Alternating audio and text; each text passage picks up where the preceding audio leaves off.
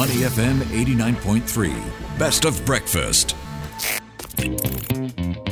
All right, when I first saw this story that is everywhere now, I was stunned because I didn't know what was going on.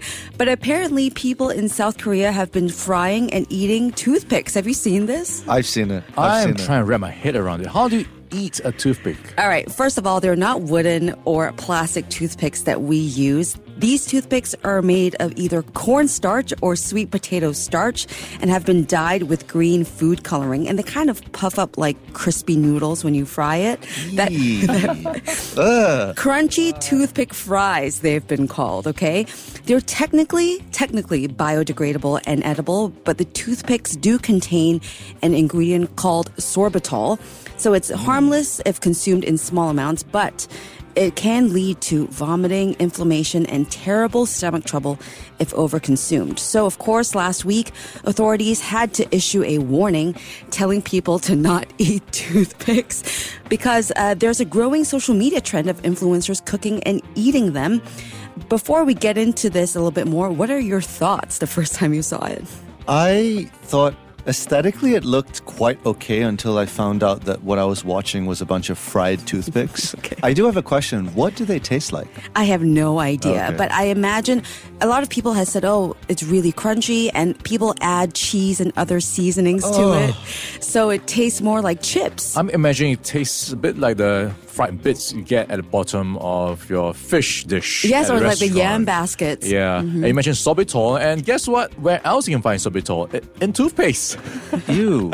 So Gross. it might have a similar type of, I suppose, flavor. But that's not the flavor I'm going for. Maybe there is an acquired taste here. Yeah, well, health officials have come out to say that the cornstarch toothpicks have not been verified as safe to eat, and they should only be used for sanitary purposes. So please, they're supposed to remove food from your teeth and not be food. Oh, quite sustainable. After Ryan, at what price would you be willing to eat I a could fried eat one, toothpick? just to get rid of the trash. So you don't have to find a bin. It's pretty much sustainable in that sense. So what's your price tag? $50? $100? $1 would be fine. $1? Yeah, just Wow, not try bad. it out once. Not bad. I had so many questions. I was like, who came up with it? Who decided to, let me fry this up and see if it works, and then go online to say that it tastes great.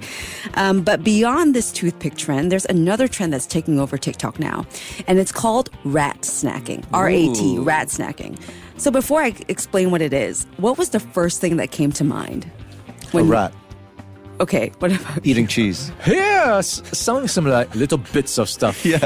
So you, Crumbs. you didn't think that it was eating a rat, right? Nope. Okay, because people had to clarify, by the way, this doesn't mean that I'm snacking on a rodent. But do you remember we talked about girl dinner? That was the biggest food trend Yes. last year. Little no-cook meals. So rat snacking is a subset of that. The trend began with the hashtag rat snack. So it involves rodent-like behavior of scavenging through kitchen cabinets, cupboards, and your fridge. Makes sense. Nibbling on different food tidbits paired in any way to make for a snack. So instead of a plate of leftovers, it's creating a small treat with whatever you found. It's all about finding what you have to create something out of nothing. Almost like improv. Or improvising whatever is in the cupboard.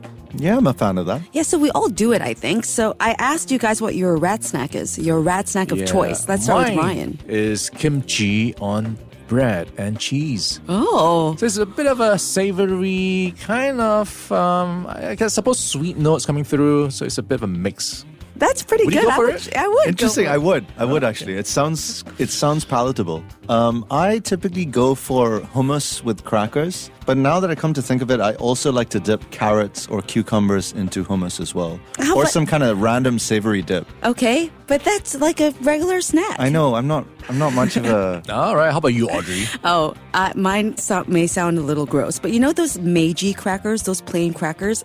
I used to dip them in McDonald's barbecue sauce You must have tubs of it in the fridge. and add cheese on top. It's whatever I can find. So some wild trends are already taking over social media, and we're only a month into 2024. Consider this a friendly reminder from breakfast. Be creative and come up with your own rat snacks, but maybe stay away from making toothpick fries. To listen to more great interviews, download our podcasts at audio.sg or download the audio app. That's AWEDIO, audio at the App Store and Google Play.